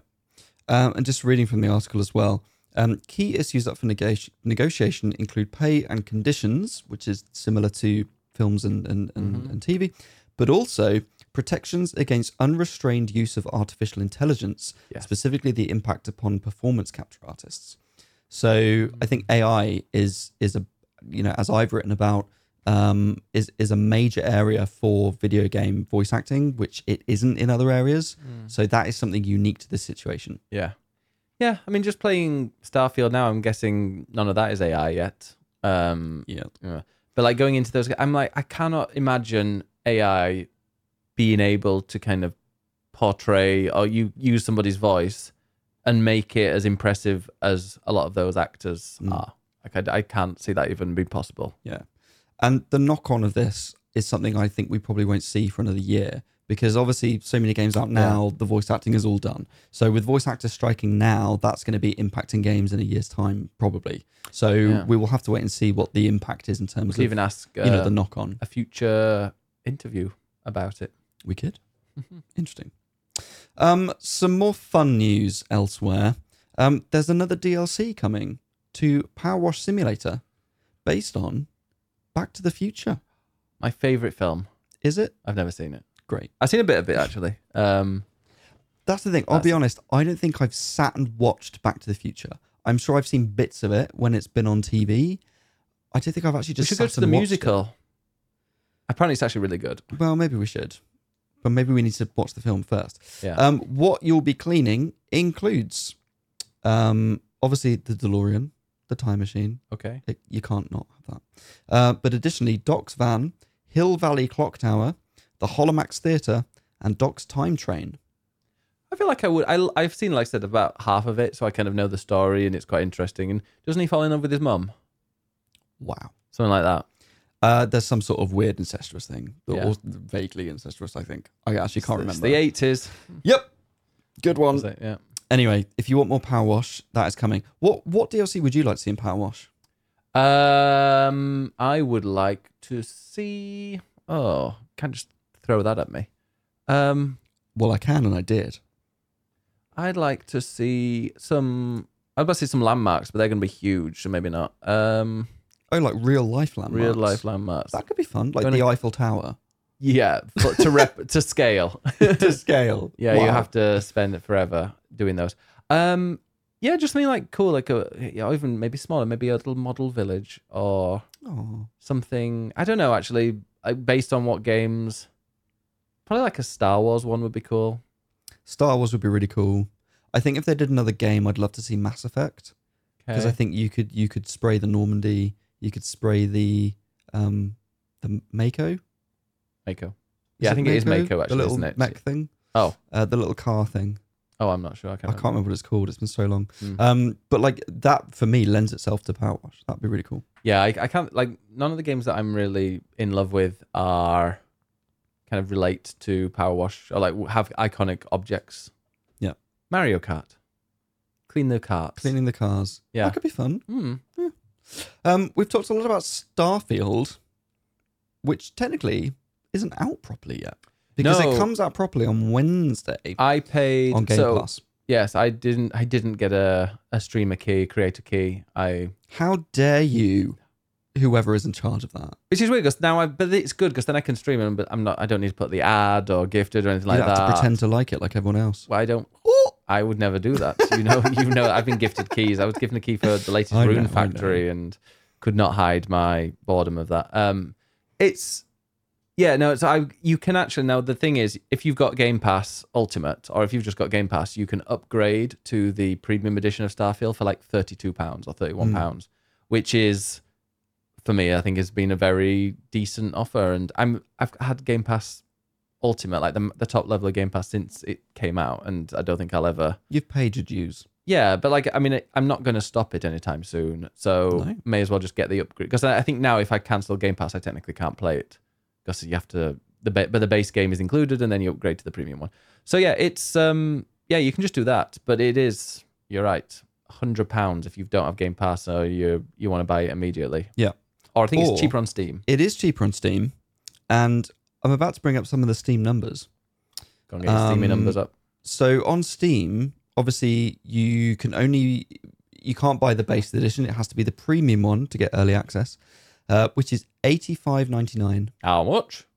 Expensive. Yeah. Which is less than on Xbox. Yeah. But on you can't Steam, play it on Xbox, yeah. you can look at the concurrent players, which at the time of writing, which was on Friday, so literally less than a day after it had been released fully in early access, it had a peak of 234,502 concurrent players, which made it the sixth most played game. And that's from people solely buying the premium edition. And I've seen all sorts of just Steam. Terrible. If you think about how many people are going to be playing it on Xbox as well. I've seen some terrible takes on Twitter because apparently that's lower than the peak for Halo Infinite. But then some pointed out that Halo has a free multiplayer. So the peak now, it's saying 236,834. Oh, is that even higher? Is that higher? I can't remember what the number was you said. Neither can I. 236,854 versus 4,502. So it's only gone up by a couple of thousand. But still, it's higher. Yeah, Still, it people is are playing slightly it, higher loving it. over the weekend. It's going to be, I think, like next weekend is when it's going to really hit the peak because that's when everybody else will buy the standard edition. But you can't. Those numbers are just on Steam, aren't they? Whereas I think next week it's going to be mainly people. Well, there's going to be a lot of people on Game Pass. Oh yeah, and look out because Microsoft will put a tweet out, or whatever, saying, "Oh, look how many players we've had." But it's interesting with Game Pass because rather than saying, "Oh, this Nintendo game like Zelda's had 10 million sales," they don't say sales because you can't say that because you haven't sold it. So when it's Game Pass, they'll be like, "Oh, it's had 10 million users playing it." Downloads. And the thing is, that's kind of meaningless because that could be 10 million people literally playing it for 20 minutes and going, "This is shit," and turning it off. Or it could be 10 million people completing it and saying it's the best thing ever. So it's really hard to gauge that. Yeah. I mean, I guess sales, someone could buy it and only play it for 20 minutes, but still, it just feels like a slightly meaningless stat. But anyway, it's very, very popular. It was also hugely popular on Twitch by literally, like I say, less than a day after early access came out. Streamers had racked up 3.57 million hours of Starfield watched. Which is quite a lot. Yeah. And it was the 10th most watched game on Twitch. Right now, it has over 100,000 viewers. I think it had 500,000 at peak, like when it first launched, when people were just interested. A peak concurrent viewership of 552,031. That's right. So 100,000, but it is literally a Sunday lunchtime in the UK, and in that's fair. America hasn't woken up yet. Yeah. Anyway, the short point of all this is it's gonna be big. It's gonna be big, and it's it's good. Very popular so far. Some more sad news this week is that Volition Games, which is the studio that made Saints Row and is owned by Embracer, has been closed down effective immediately. Now, Saints Row is going to be one of the PS Plus games for this month. So if you haven't played it, you can do it. And that seems like interesting timing to basically try and get a last splurge of money from Sony before closing down the studio. Embracer is they're Swedish, big parent company that have bought an absolute ton of developers and publishers. Yeah, they bought most of like Crystal Square Dynamics. Enix's handoffs, basically. Yeah. And a load of other stuff. So it's a huge, huge company, but they haven't really managed to achieve very much since then. And now they've closed one of the studios, which is a bit shit. Yeah, people are not happy with that, and No. yeah, it sucks. Yeah, sad times. Any more DLC news? I'm getting to that. Sony's handheld Project Q. Now you're interested in this, aren't you? I've pre-ordered it already. Great. That now has a name and a price and a release date. So it's coming out in November. The 15th of November. And it's the And that's PlayStation. UK, US, France, Germany, Austria, Belgium, Luxembourg, Netherlands, Italy, Spain, and Portugal. On a Wednesday, isn't it? Sure. You can pre-order it now via direct.playstation.com, as you've done. It costs 200 quid. Which I think is fair. It's a decent screen. It's got a full... I mean, like, when you look at the price of an actual Rumble controller, or whatever they call DualSense controller, they're like £80, £90, aren't they? Yeah. So it's that with a screen and full compatibility, zero latency. It's a DualSense with a screen in the middle. Yeah. That is essentially all it is. But it's 200 quid. It's called the PlayStation Portal. Portal. Portable. No. The PSP, in other words. No. The PSP. What is the PSP? PlayStation Portal, PSP. So I'll be playing Don't confuse people, Ben. Yeah, I wonder what they're going to call that as the short name. I mean, probably PSP. That's probably what they're doing. Yeah. Essentially, what this means you can do is you can stream games directly from your console over Wi-Fi onto a screen. Yeah. So it's a bit like... Well, no, it's not like playing a Switch at all. But it's the It's a equivalent bit like Steam of... Deck streaming it from my PC. Yeah. It's basically if somebody else is playing the TV, watching the TV, watching a film, using it for whatever else, and you still really want to play on your PS5, you can basically now play it on a handheld version at the same time. And people like that, I would like that because I will sit in bed for a little bit and play some stuff, and I don't mind playing handheld. Although the thing is, I could use it connected to this PlayStation in here, which is behind the TV that's behind Ed, so that then you can still play PlayStation in there. But we have two PlayStation 5s and two TVs. We can just sit in separate rooms. But maybe I want to sit in there Why do you want to be near me? Because I like to see you getting angry at Armored Core and things. Sure. It's more like if you're sat playing Starfield, I could sit in there and play. Yeah. I mean, this is on the nice, but PlayStation. there's no But equally, I sofa. could just sit in here. But there's no So, like- sofas. There's no. I mean, you're probably wanting to play it handheld. No, I'd probably just sit in here. Would you? Yeah. So if you've only got one console and one TV in your house, then sure, this is another option for you, I guess. I like it. I think it's a decent price. I've just seen nothing but hate for it because that's typical of gamers on the internet with comment section just being like, it's already got a backbone, because there's a backbone thing that you can officially get from PlayStation that you stick your phone in and you can do it. But this like literally is it's over Wi-Fi from your PlayStation. There's going to be very little latency, if any. Because one thing I was really surprised at, I've said this before, with the Steam Deck, if you stream it directly from your PC on the same Wi-Fi, I cannot believe how little latency there is in that. And I'm a stickler for that kind of stuff. It has to work perfectly. It worked perfectly. I was playing Destiny on a Steam Deck, streaming from my PC. That's how fast it is and how good the reactions are. Well, there you go. How good the Get yourself latency. a PlayStation Portal. And then the last If bit it's of for you, news- sometimes it's just not for everybody. No. I mean, if you're buying one, I'll probably use it just to say I've used it. But Great, and then I will use a TV. yeah, and then that'll be like once, and then you'll put it down, it'll gather dust. I feel like I'd use this a lot more. We'll see. We will. Last bit of news, which is from overnight. And that's because PAX is happening somewhere in America. And there was a Final Fantasy 16 panel. And we've now had some news on Final Fantasy 16. So, firstly, there is now an update. 2 updates. I saw this literally 2 minutes after it was posted on Twitter, and you were asleep, and I'm like, I don't want to wake him up. But also, the second Yeah, you don't wake stirred, me up. well, the second you stirred, I was like, This is happening. This is happening. So there is now an update for Final Fantasy 16. Out now. It's free. There are 2 things in it. Firstly, there is a weapon transmog, which means that you can basically have the visuals of one weapon with the stats of another. So one of the complaints with the game is that there's it's very linear how you upgrade your sword, and there's no need to use different weapons. Because the You ultimate can weapon now- you get is the best. Is always going to be the best, Yeah. and everyone you get is always better. There's never an elemental affinity or anything like that. So you always get a better weapon. But if you like the look of an old one, you can now just do that. Yeah. There's also a similar thing with outfits, or there's an extra outfit that you I was can- hoping for that the you can beach wear. DLC look, but then the beach outfits haven't been added yet. No. But you can switch to alternative outfits now if you particularly want to for the main characters. So that's the first thing. Mm-hmm. The second thing is that the PC version has now been confirmed that it's on the way. Good We still don't know when. We kind of figured because they'd already talked about it. It's gonna be next year, isn't it? Subtly. And we know that 7 Remake came out on PC, so it was always going to happen, but it's confirmed now. Definitely a PC version.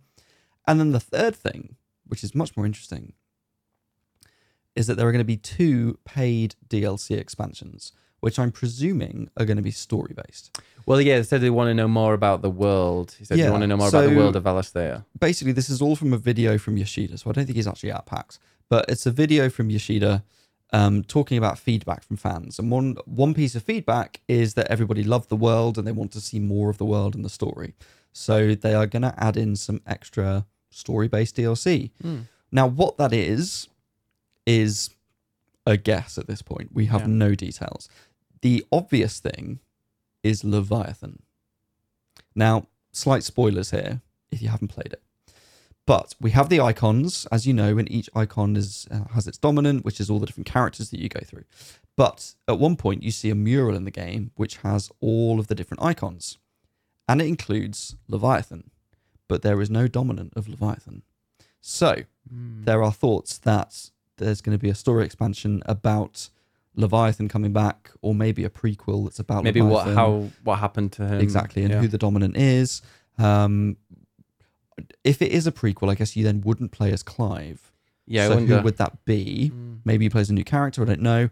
Or if it comes later, maybe Leviathan comes back, and so then somehow Clive has to get Leviathan's powers or something. Maybe that could be cool. Yoshida's also been asked, what would you want from DLC? And he did say that playable Sid would be cool. Now, that's no confirmation that that's what they're going to do, but he has mentioned it. So I'll throw that out there. maybe people can message. Let us know what would you like in it, because What maybe would we you can like talk. to see? Yeah, maybe we can talk What about would you it like next. to see, Ben? I would like to see a snowy area. Interesting. Would you like it to be before or after the main events of the story? Part of me would like it to be at the end, like afterwards, because I always like a bit, it to keep going because it's a great story. But also, I think, I don't know, an origin story might be quite interesting to see the origin of some of the characters, to just build on them a bit more. Yeah. But then, yeah, I don't know. If they're going to do a sequel or whatever, then... See, this is the thing. I don't They want them might. to do a sequel because of what happens at the end of the game. I don't want that to continue. I sort of like where it ends. But equally, if they can build on what happens at the end of the story, they can build on the battle system more. And I think a lot of people felt the battle system didn't go as far as it needed to, at least in your first run through. New Game Plus, you unlock all the powers from the beginning. So I think they need to add more to the battle system. And if they do it as a prequel or something earlier, there's less room for them to expand on the battle system. However, they can then expand on the world and the story, which I think is more what they want to do. Yeah, My other thought- maybe add a side bit later on, a bit like in The Witcher, with the Blood and Wine DLC, that kind of. My other thought is that there is the prologue of the game, which is, young Clive, and then there's a big gap, and then you play a slightly older Clive. What happens in that gap? What happens to a certain character in that gap? And then there's another gap later on. So there are a couple of time gaps where they could fill that with stuff. And I imagine maybe that's what they might do. Yeah, maybe. I'd be intrigued. I'm looking forward to going back to it. Now I'm kind of holding off on my second playthrough to get the platinum. Yeah. So I'm wondering, if all of this DLC is achievable during a New Game Plus playthrough, then that's a great excuse for me to play through it again. See, this is the thing, because I just blitzed it and I wrote so much about it and I built up to that game so much. I don't want to say I feel sick of it, because I'm not sick of it and I really enjoyed it. But I am a bit like, okay, I'm done with it now. I wonder if they'll come out at the same time, if the PC version will be released with that extra DLC. Yeah, and it will be like Ultimate big- Edition that you can buy all in one. Iconic edition. Yeah. Oh my God, if Square Enix, if you don't call it Iconic Edition, you've missed the trick. Yeah. Come on. All right. Well, we've gone over a bit more than what we were going to do, but who cares? It's a Sunday here, and it's a Monday or wherever you're listening. Exactly. But yeah, thank you very much for listening. We will be back same time next week. We're back in the rhythm. I think we don't think we have any holidays or anything like that planned. No, we've got some Sundays free, I think. My mum's here next weekend.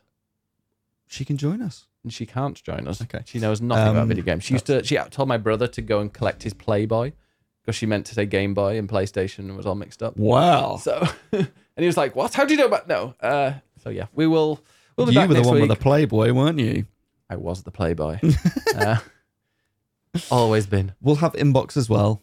Yes, We'll be back on that. We will have a new inbox up probably Friday. I think that's what we like to do. Do we? Yeah, inbox on Friday. Sure. Stick it in your box on Friday and celebrate for the weekend. Nice. But yeah, Ed, where can people find you? You can find me at ed_nights on Everything. everything, really. Twitch, all the socials. Yeah. Or you can see my rating on Eurogamer.net. .net. And I am Biggest Bennis everywhere. You can find me Biggest Bennis1 on Twitter. And yeah, just if you want to listen to more of our podcast, go to swappingjoysticks.com. That is the only place where you'll be able to find, well, actually, no, it won't be the only place, but Spotify, Apple, Inbox is an audio only thing that we do. So if you want to go and check that out, you can. And also, I don't know if it'll be ready for next week, maybe the week after. I'm going to be setting it up so that we have a decent, very good quality cameras for us, because we already have one, but I just need a second one. And actually, I found the really, really good one that we've got. I found another one of those, because they don't make them anymore, from eBay or, second hand, and it's actually a lot cheaper than I thought. It's actually cheaper than both these cameras, which is interesting. Annoying. Well, there we go. Because I threw the boxes away and I can't. But yeah, also completely unrelated. If anybody wants to buy 2 Elgato face cams, let me know, because I have 2 spare now, or I will very soon. And I'll say it's these cameras, and they are good. It's just that I think we sit far away from them. So we've zoomed in a lot. As like a webcam, if you want a webcam just on you closer to the screen, or you want a camera that kind of picks up a lot of your room Like if you've got a lovely Kallax. They're good cameras. So there you go. Thank you. Get in contact. Yeah, get in contact. We only have 2 available, 2 left. Come while stocks run out. Limited stock. Yes, go to swappingjoysticks.com. That's where you can get everything. I don't know if we'll ever do an inbox on camera, but if we do, it'll be with a beautiful new camera. But yeah. Right. Well, we will see you next time. Thank you for listening and or watching. And we'll have a lot more Starfield and probably Sea of Stars again. Yeah, and maybe more Armored Stars Core. next week. There's nothing going to be new. I don't think we're going to be starting anything new in the next week. But we may have finished some games. Not Starfield. Well, I might. Yeah, you. We'll see. All right, then. See you then. Bye. Bye.